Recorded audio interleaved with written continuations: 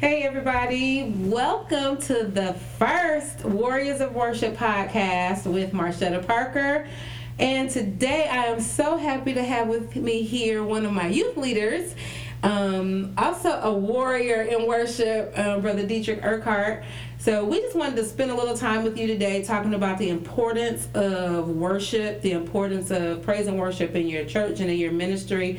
And I just wanted to get his perspective on that from a lay member's perspective as well about how important it is. So one of the things when I start off everything, I will always want to give you a definition of what I think everything means and what it stands for. That comes from me working with kids. And because I'm also really nosy and I always have to know what's going on. So if I think about myself as a warrior, it's just somebody who fights all the time and who's not going to back down from anything. And when I think about worship, I think about the express showing my love for God and the importance of that, because I believe that things happen when we do that. If we start with, and I'm going to give you a scripture because everything that I do, even when I sing, is always scripturally based. It comes from an avenue of, this is why I do it. I don't do it because I need you to know who Marshetta is. I want you to know who God is. 2 Timothy 10:3 through 5 says, for we walk in the flesh, but we don't war in the flesh. So when people do you wrong, we're not coming after them. We're coming after the spirit that's in them. For the weapons of our warfare are not carnal, but mighty through God, through the pulling down of strongholds, casting down imaginations and every high thing that exalteth itself against the knowledge of God, and bringing into the captivity every thought to the obedience of Christ. So when you go into worship, I believe that you go into it with a mindset of, this is warfare. There are things that are happening in our atmospheres that you can't see. We know that we can't see God, but He's there. We know it by faith. Faith cometh by hearing the word of God. So I need you to know that there are things that are happening in our churches, in our homes, in our work environment, in our families, and we've got to war against that in the spirit. So the same thing happens when we come to our churches and in our ministries to come and sing and to worship. It's not just for a fact of putting on a concert or wanting you to think that I sang really good, or necessarily because I'm an artist I want you to go buy my CD. I want you to know who God is. I want you to know that with Him you can do all things, and that all things are possible through Him, and that with Him we're more than conquerors. I mean, think about it, if we come together, you know how much better we would be when we do that. So Brother Dietrich, from your perspective, if you think about spiritual warfare, when you come to church, sometimes you don't feel like coming to church. Explain to people, like, what does that mean to you to be able to enter into the presence of God and sometimes not necessarily even knowing that you want to be there? Well, I have had several moments like that, coming to church when I didn't feel like I wanted to come, but something inside of me said I needed to go. Mm-hmm. So, in coming to the door, sometimes, I usually come with the word in me. Going to church, I always try to prepare that. I've been doing that for years. But however, when that worship to me is so important, and the reason why, because I really believe that there's a difference between worship and praise. Worship to me, it unlocks something in me, and it makes me feel unstoppable. The presence of God when worship comes in, it makes me feel complete. And I know it sounds like it's an emotional thing, but it's more of a spiritual thing for me. To hear the worship leaders, to hear you on Sundays to come and you sing, and I know it's pure, and I know it's really coming from God. I know she's being used by God through her gift, and it really unlocks a lot of things that were inside of me that I didn't think it was inside of me, such as sin. I mean, it unlocks, it cleanses me, it breaks chains, and it's not a moment like that I want to be temporary. So I look forward to worship, because then it ushers the Spirit in, it ushers the Holy Spirit in, and which is amazing. And if you ever had a chance to feel the Holy Spirit, I mean, it's a feeling that you never want to get rid of. Absolutely. So you have to think about that when we go back to, when we think about David and Saul. And like sometimes as the body of Christ, we get so caught up with wanting to fight with people with words. I'm going to tell you how bad you are because this is what it says, this is what it says. Sometimes we need the Holy Spirit to be able to do that. And it's not about all the words that we have to say, and we're right. What you have to say, what the word says is absolutely right. But do you think David could have went in and argued with Saul? Absolutely not. The Holy Spirit, when in his presence, was able to drive those demons out. I don't think I can argue with you about sin. Sin is sin, and it's going to take the Holy Ghost and the Holy Spirit to move in you. And that's why we need warriors of worship who are on the front line, who are not afraid of what's to come or what people are saying or what people are doing, and not really just not about being about a popularity contest, So like for many people, I would say they would rather have a flash of popularity than be patient and wait for God to bring his real influence. And I believe that real influence comes when you're in the presence of the Lord. So when you got a real worshiper that's in the presence of the Lord, or a real worship team that's in the presence of the Lord, not worried about, is somebody going to give me a signed contract, or are they going to like me, or, did I sing the right note for them? My question is always, is God pleased? And if he's going to show up and he's going to manifest himself, because he should always be here. He should always be within us. But the question is, Lord, we want to see your manifest power so that, chains are broken, people are set free and delivered. And, that's my number one desire. That's my sincere desire. And as a worship leader, and if I'm talking to any other worship leaders out there, one of my main things that I would hope that you would pray for is that you have the sincerity in worship without duplicity. There's nothing that can take anything from you. We say, Lord, my prayer is that you make my devotion genuine without double dealing or underhanded things in me, that I want you to do something for me because I want to be popular, or I want people to like me. I want people to love God. I want people to say, because of you, I ran a little bit further toward God. Because of you, I felt like not giving up. And I can say I've had testimonies of that, and I hope, that will continue. And then I want to encourage other worship leaders to not be afraid of going against the grain, not be afraid of, doing what's not popular. You have to make sure that your worship is sincere and not the latest thing that you heard online. I might have heard something online and I'm going to take it to my worship team, and that's not for your worship team. You have to serve God in spirit and in truth. And if you serve him in spirit and truth, he will tell you everything that you need to know for where you are for that time, and it's not always the same. I got a question too. It was so ironic from when you were coming from the standpoint, and the name of it, Warriors of Worship. And so I was just kind of processing, and I did a podcast with one of the other guys, and I used place and position. Mm-hmm. And so when you were speaking, I was saying, kind of putting the two together as warriors of worship and place and position. And you were saying, you got to make sure that you literally in position when you're doing worship. Mm-hmm. Because people can really see when you're being placed in worship. Right. And place to me is carnal. You're doing things for a record deal or underlining issues because you're being placed emotionally, and you're thinking about self and none of God. So warriors of worship, which is so needed in 2020 right now, it's such a powerful thing when it comes to, just even thinking about it, I think about welcome WWW. I added the welcome to it because you're welcoming the Holy Spirit, but you actually on warfare too. You're literally, it's 2020 is a vision year, and so you're really running towards your vision, and nothing's going to stop you. So you have to stand strong in position to be that warrior to get everything that God is telling you to get. Absolutely. And then we have to make sure that even as warriors of worship, that we're leaders and not performers. That's always something that's very important. Now, if you're an artist, of course you have to go and you perform, and people hire you to do certain things. But when you're a worshiper and you go into your worship vein, then you are not a performer. You're a leader, and you're leading people in a warfare of worship.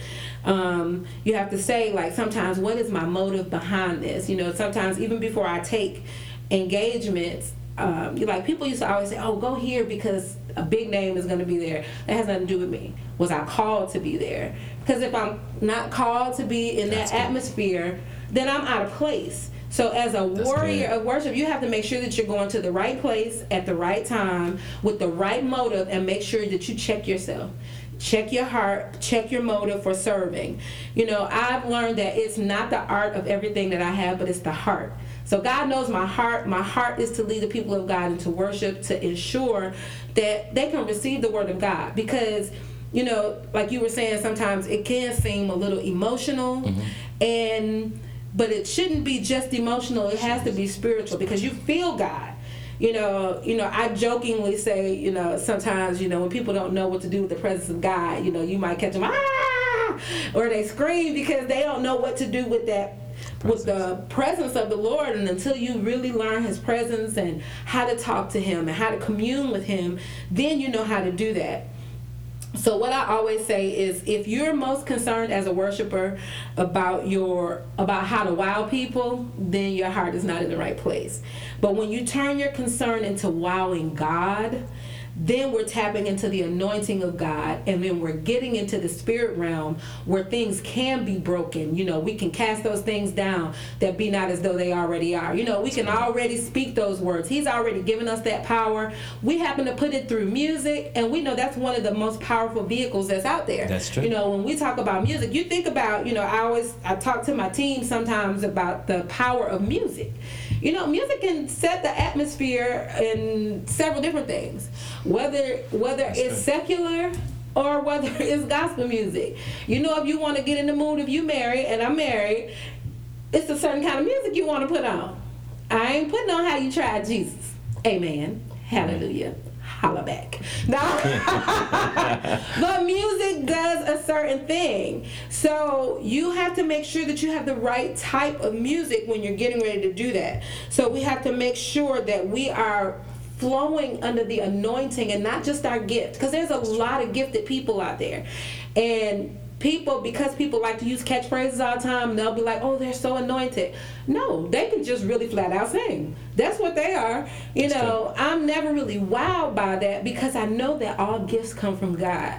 So when I meet somebody who is, whether they're a good singer, a good actor, a good performer, you know, I'm always like, oh, wow, they're really good. But I'm never awed or never, like sometimes, I think people can be enamored with a gift.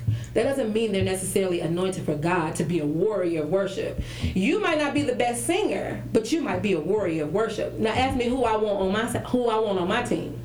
The warrior is who I need on my team, who can call down heaven and who can speak to, to speak to my situation and speak what it is. I know I had a lady come to me one time. She was like, it's almost like when you go into praise and you go into worship, you're speaking directly to my situation, and I don't know anything that's going on. I'm just giving you what the Lord's given me. I don't always sing a song the exact same way, because I give it to you as the Lord gives it to me. I'm probably not the best artist that you can have, because I'm a spirit-led artist. The best artist. The best worshiper. artist. And because you can't put me in a box. There's nothing you can box around. You can't box. Can you put God in a box? No, you cannot. You can try. But you can try. And so I always want to be in a place where he can use me no matter what it is. Whether he needs a miracle to happen, whether we need a sign, we need a wonder, somebody needs to be saved, somebody needs to be set free, somebody needs to be delivered. I want to make sure that I'm in the right place to create that atmosphere that God can do what he needs to do. So with the warrior of worship, I would say that we have to learn how to be a thermostat. That means that we set the temperature. I totally agree with that. No. Totally. I said that wrong. We need to be a thermostat. No, I said it right. A thermometer reads it. A thermostat sets it. And sometimes I think we get into a place, I've gone places and gone different places to do worship, and it's been heavy and it's hard to push through that. But because I do carry the light of God on the inside of me, I know and I do believe that it's my job and it's my task, wherever he's led me to go, to set the thermostat.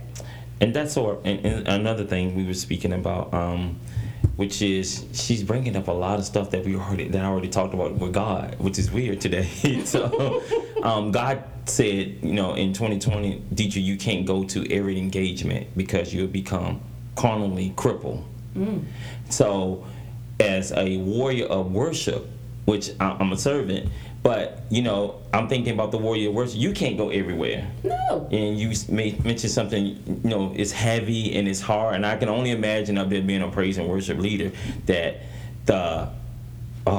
everything that comes in, and you have a crowd that's, I wouldn't say not like God, but that's hard to deal with, to worship with, to actually, you're not performing, but the presence of God to come in. You have your struggles, your challenges, especially when pastor gets up and preach, he has to know your audience. Mm-hmm. Really have to know your audience.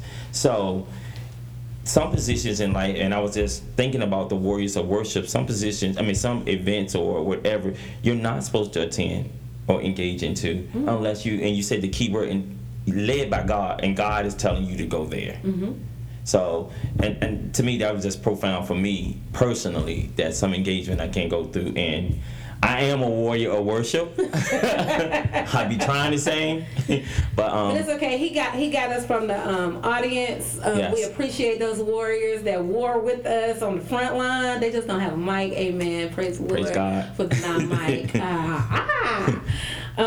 But with that, even having that influence, and even having that, saying that, we're the person that's supposed to set the temperature. With that being said, there are certain things that in my natural life I cannot do. I have to check who I'm with, who I'm allowing in my circle. That's good. I don't like a lot of negativity around me. I like a positive vibe. I'm not going to sit around and talk about people. I'm not going to sit around and talk about somebody's project. Oh, it was terrible, or it was this.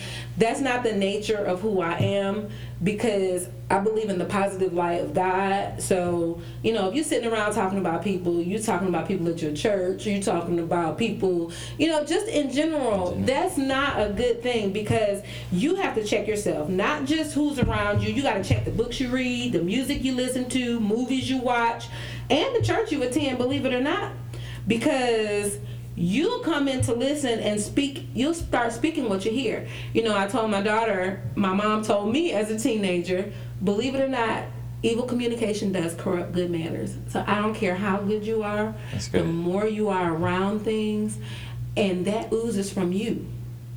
That was good. So that evil stuff, while you might be a great person, if all your friends got stuff going on, all your friends are bad, then you might want to check yourself, because then you are now going to ooze that into the people that God has given you to serve.